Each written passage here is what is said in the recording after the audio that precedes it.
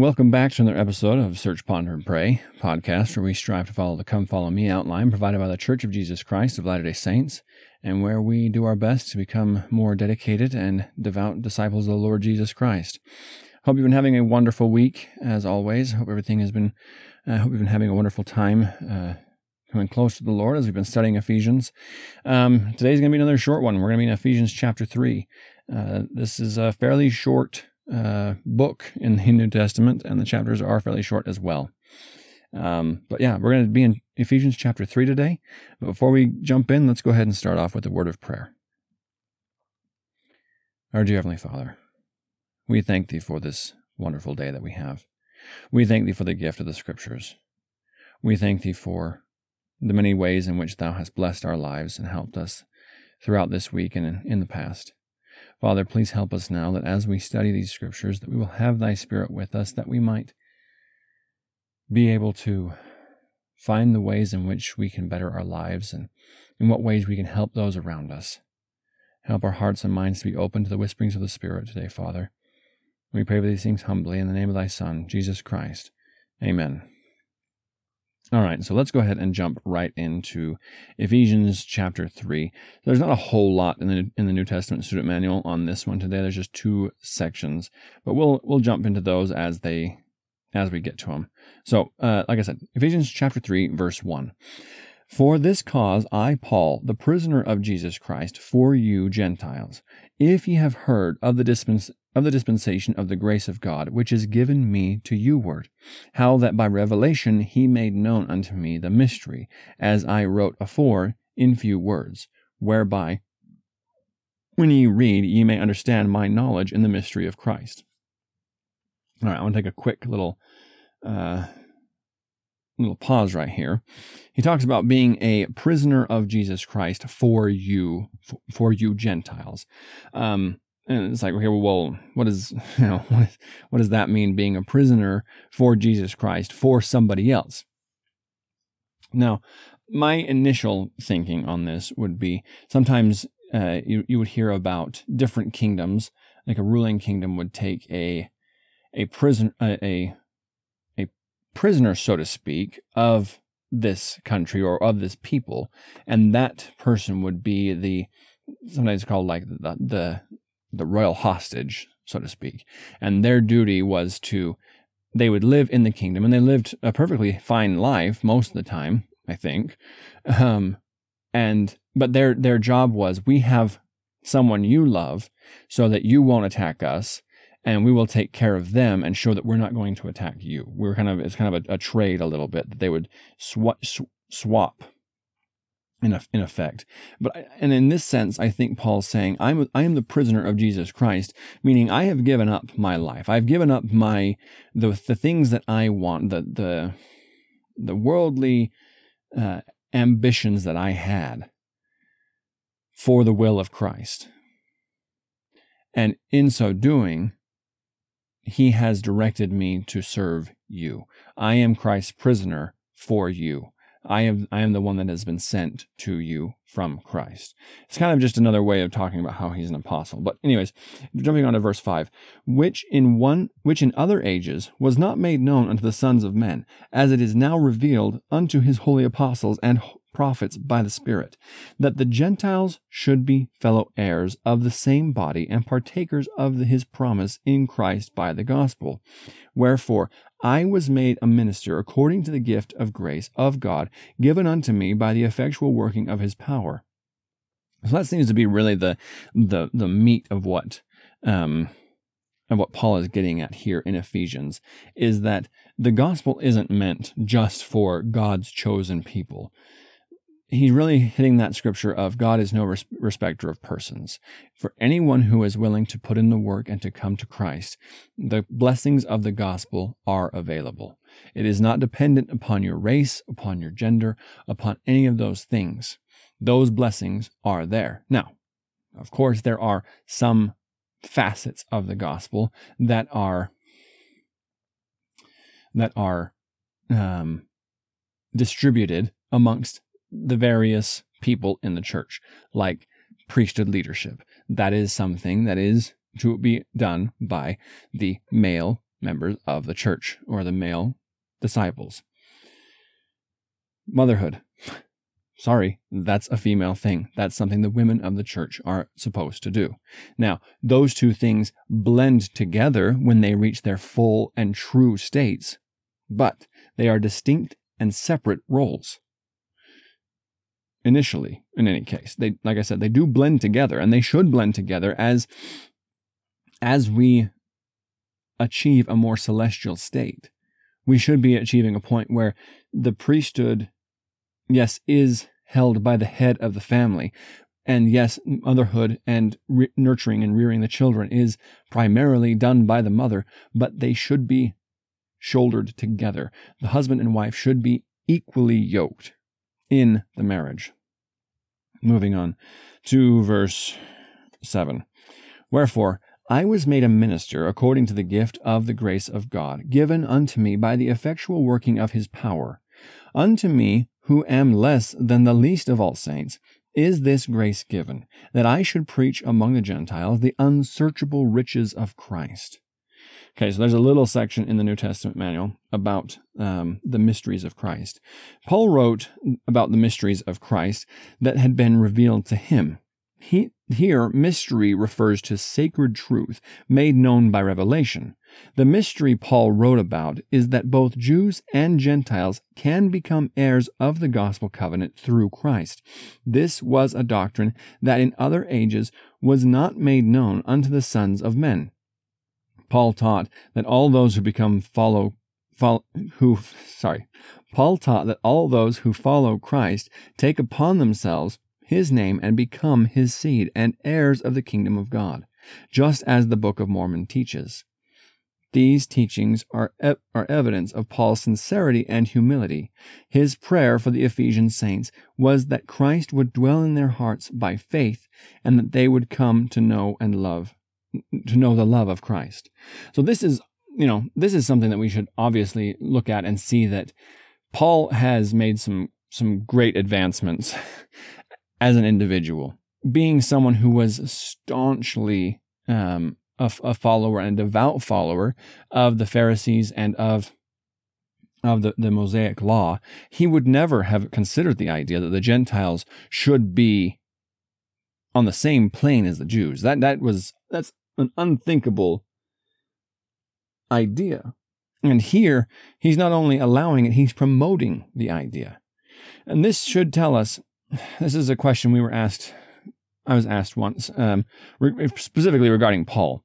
And the question was, can people change? Can people change?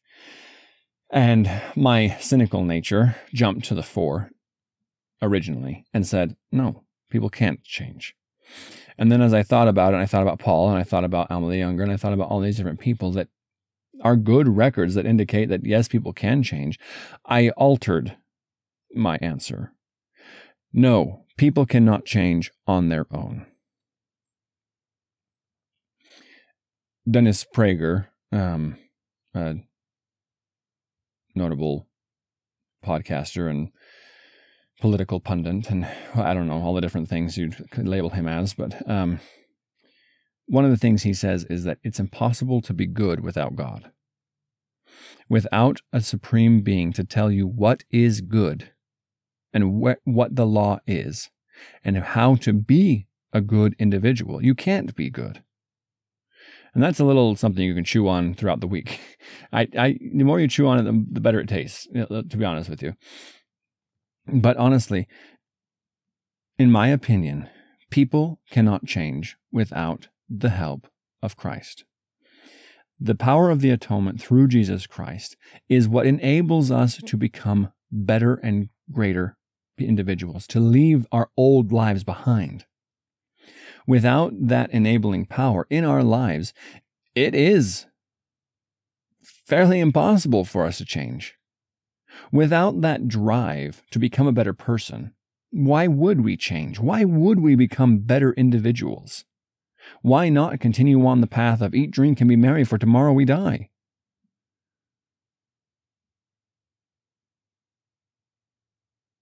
If we truly want to have change, meaningful, lasting change in our lives, we have to couple it with the power of Christ. We have to walk hand in hand with the Lord.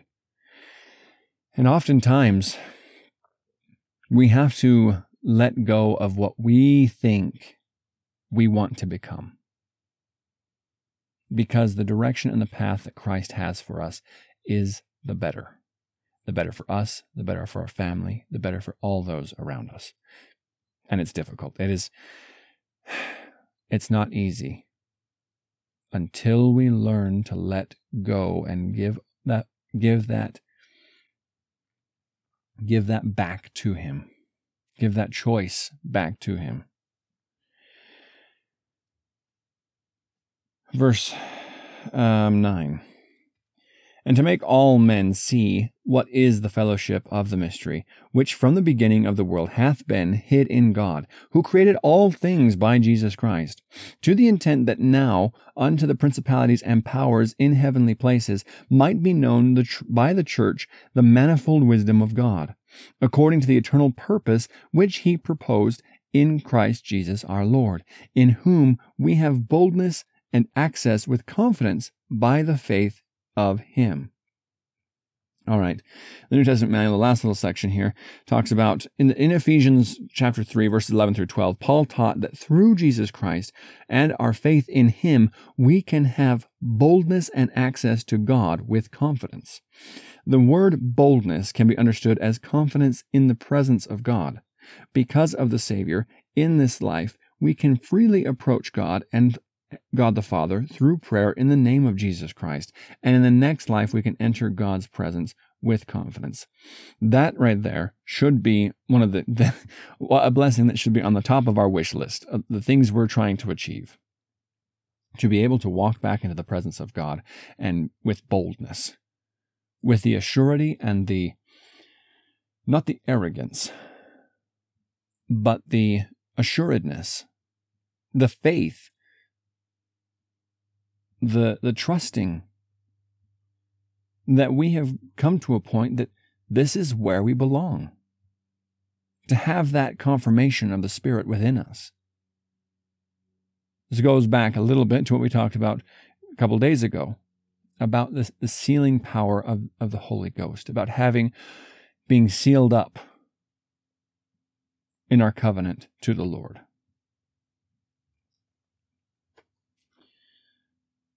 Moving on to verse 13. Wherefore I desire, if ye faint not at my tribulations for you, which is your glory. For this cause I bow my knees unto the Father of our Lord Jesus Christ, of whom the whole family in heaven and earth is named, that He would grant you, according to the riches of His glory, to be strengthened with might by His Spirit in the inner man, that Christ may dwell in your hearts by faith, that ye, being rooted and grounded in love, may be able to comprehend with all saints what is the breadth and length and depth and height, and to know the love of Christ, which passeth knowledge, that ye might be filled with the fullness of God. Now unto Him that is able to do exceeding abundantly above all that we ask or think, according to the power that worketh in us. Unto Him be glory in the church by Christ Jesus, throughout all ages, worlds without end. Amen. All right. I think I changed. Yeah, that should be. So that it's world. But then in the Doctrine and Covenants, if you click on it, it takes us over that. And they shall be servants of the Most High, but where God and Christ dwell, they cannot come, worlds without end. So I think it does kind of lead into the idea that it should possibly be worlds without end. But that is the truth of it. That is the sum and total of it, brothers and sisters. That as we pray for each other, as we deepen the well of our faith in the Lord Jesus Christ, as we do those things, we become rooted and grounded in love.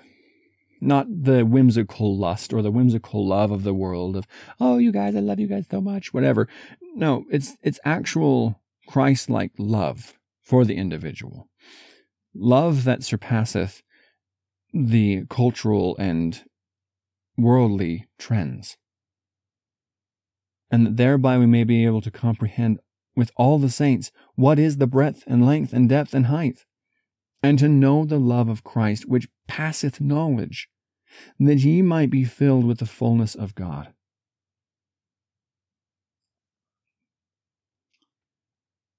I pray that we'll be able to obtain that. I pray that this week we will seek for a portion of that we will do our best to bring ourselves to a space where we can come closer to the Lord, where we can feel of His love. I testify that as we do so, that will be one of the most important things we can do, is to deepen our faith. And sometimes deepening our faith can mean serving others, doing His will, doing His work, doing what we know we should. If you think about what do I need to do to build up the kingdom, you'll probably have a thought come to your mind. It probably won't be something that you really want to go do at the moment, but I promise you that if you go do it today, you will be blessed. You will have a greater outpouring of the Spirit with you. I testify that these things are true, and I say these things in the name of Jesus Christ. Amen.